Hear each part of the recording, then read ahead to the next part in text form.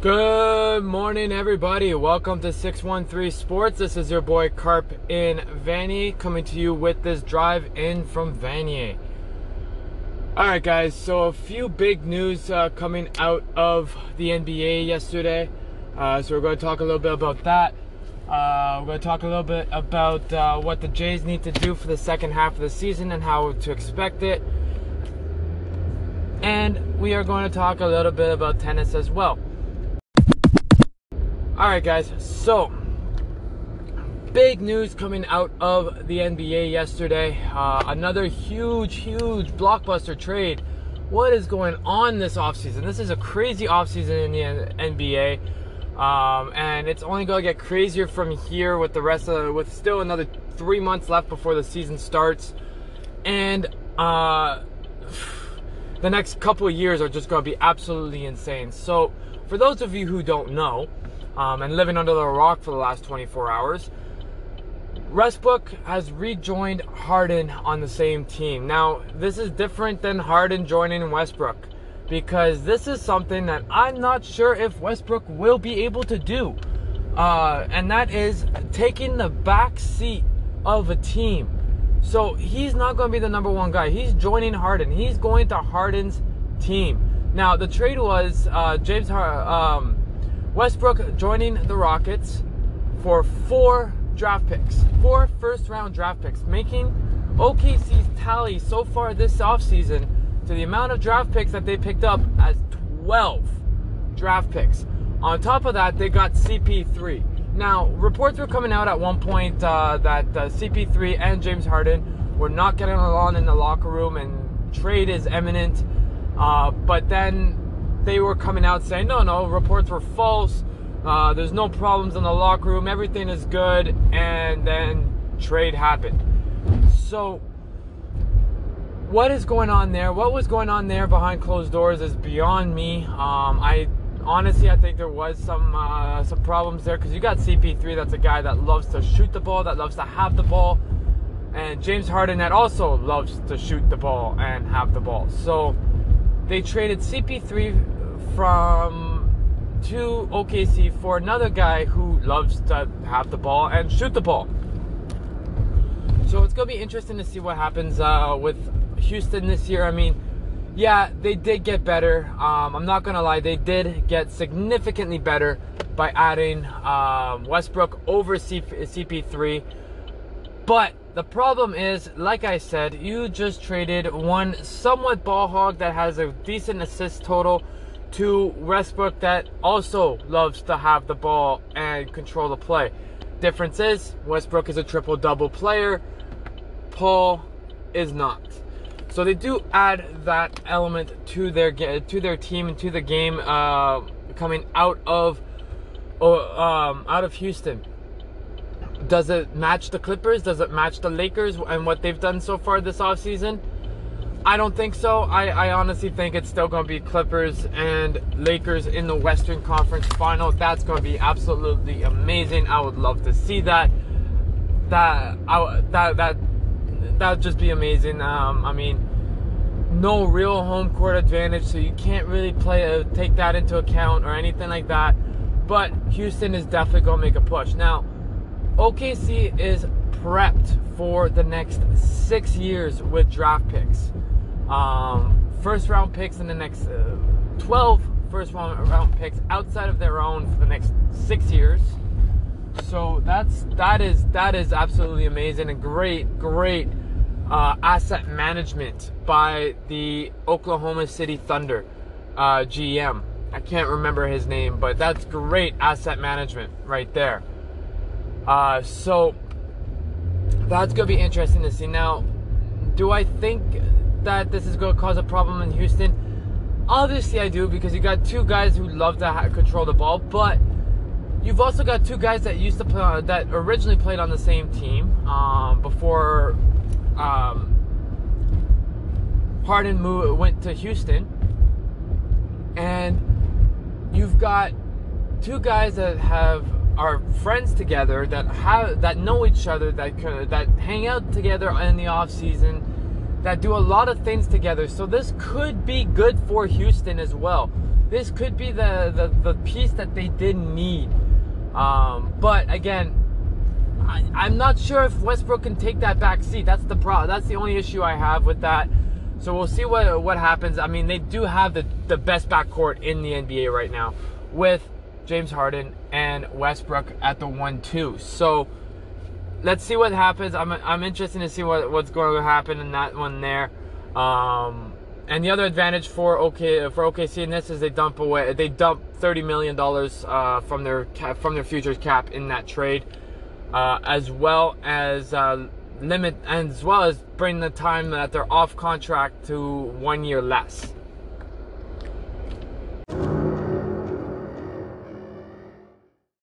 All right, so before I touch on Blue Jays baseball and what they need to do for the second half of the season, I just wanted to say one thing.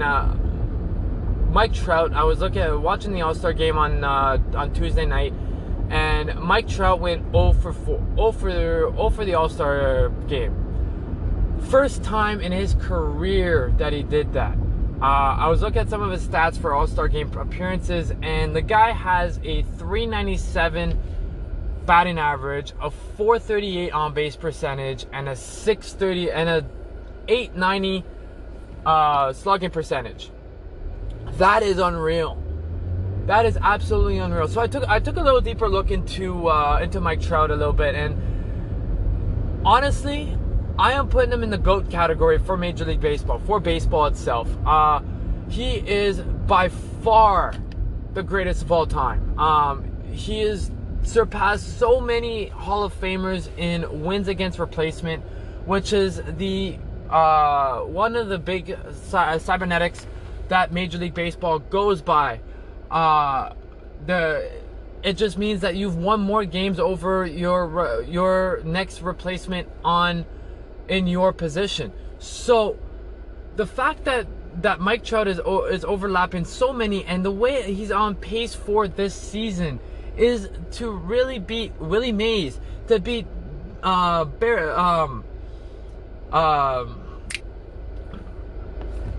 Roger Maris, to beat so many Hall of Famers in this discussion is insane, absolutely insane. And Ted Williams too. He's even surpassing Ted Williams. He's actually, if he continues on the pace he's at, he will surpass Ted Williams for most war. So the guy is a bona fide greatest of all time. Like I would put him in the same category as Michael Jordan or Tom Brady in their respective sports, or Wayne Gretzky in their respective sports. So this guy is and he's not being talked. Everyone's talking about the Bryce Harpers and stuff like that. That's not the player you should be talking about when you talk about greatest of all time.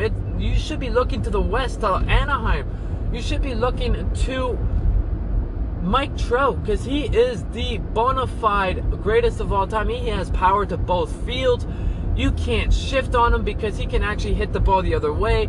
Defensively, he is a Gold Glover.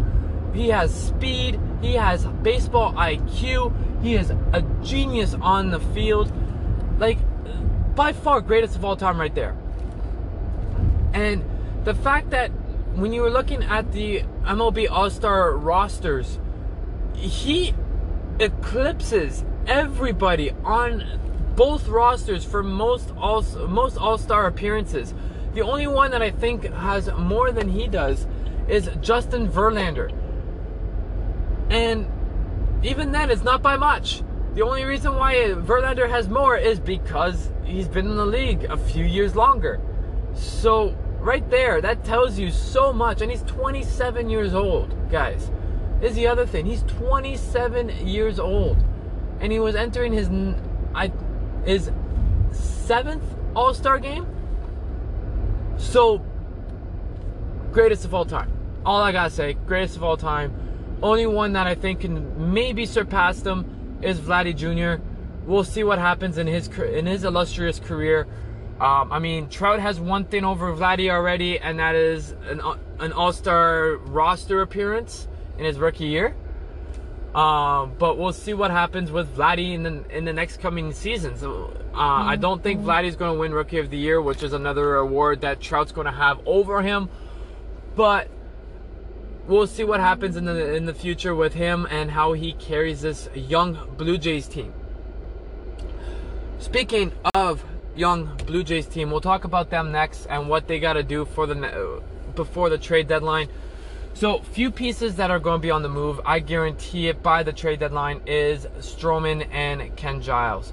So, Ken Giles has a very good save record this season. I believe he's only blown 2 saves this season, if I remember correctly. So, right there, that tells me that his stock value is very high. Now, he's doing very well in Toronto. He's liking Toronto. I don't think necessarily he will be on the move, just because of the fact that he was struggling in Houston and he got a fresh start in Toronto, and he's taken it. He's really taken that fresh start to heart, and he's doing very well in Toronto with that young Blue Jays team. So I don't think they'll be moving him anytime soon. If anything, they're going to keep him there. Keep him as a veteran presence. Try and groom one of their young pitching prospects in the minors to being that full-time bona fide closer. So we'll see what happens with that. Ken Giles, I believe, in my opinion, is one of those rumored pieces that will be staying in Toronto past the July 31st and August 30th trade deadlines. Next player that's on the chopping block is Marcus Stroman. Now, this has been a rumor since the beginning of the season, essentially, that Stroman will be shipped out at the end by the trade deadline. His stock value is decently high for a starting pitcher. He's an ace of a rotation and everything. Everyone knows I've been super hypercritical about Marcus Stroman this season. I don't believe he is worth the hype. He is very much very high talked about. Problem with Stroman, I find, is he thinks he's a type of pitcher that he is not. He thinks he's a power pitcher. He thinks he can blow things by everybody and be able to rely on his speed and his movement on his ball, not the location. The guy needs to change up his style of pitching to more of a finesse pitcher than a straight fastball pitcher, because his two-seamer, when it doesn't move, it is a BP fastball, and you see it. The hitters tee up on that. So the fact that he thinks he's so high up on himself is something. It baffles me, and to me, I don't like his attitude personally. I think he should be more humble than he is, because he's not a Hall of Famer just yet. He hasn't amounted to the numbers that a Hall of Famer would, yet he's acting like a Hall of Famer. Yeah, okay. Act with swag, act with moxie. Have some moxie, have some swag. I don't care, do it. But show it. Don't just act all high and mighty and all that, and then when things don't go your way, blame other people. When you are serving up home run after home run, your ERA is over 4, that is on you. That is not on your defense. And then when you call out your defense or your offense because they're not performing, yet your ERA is still over 4, is beyond me. So for that, I'm tired of hearing about Stroman. I'm tired of seeing that Stroman is gonna be gone by the end of this month. Now, to which team is the big question. What team is gonna take him? Yankees are on top of the list, and Twins are on top of the list. So for that, what will the Blue Jays get in return for a guy like Marcus Stroman? Honestly, what I would go out to go grab for Stroman is a bunch of high-level pitching prospects. position players for the future is set with Vladdy, Bo, Galvin, and Gurriel Jr. And Jansen. Don't forget about Jansen behind the plate. You're set. You've got your core fielding positions. Now you just need to add in a vet here and there to help them out with like Justin Smoke, and Freddie Galvis and those guys. You just need to plug those guys in here and there and have that. And then you've got no pitching now. So you got to build up that pitching prospect list. That's what the Blue Jays need to go get in the offseason and with this trade deadline. The Blue Jays need to fortify their pitching. Go get a starting pitcher and a relief pitcher. That's what I would go get. Start building that up for the next coming seasons and for when the team is ready to make the push for the playoffs.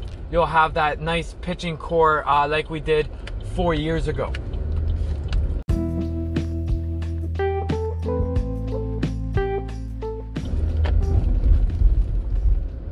Well, that's it for me today, guys. Thanks for listening. Once again, give me a follow on Twitter at 613sports with a 0 for an O and a Z at the end. Also, give me a like on Apple Podcasts and Google Podcasts, wherever you guys are listening. I'm also on Spotify. So thanks for listening, guys, and have yourselves a wonderful day.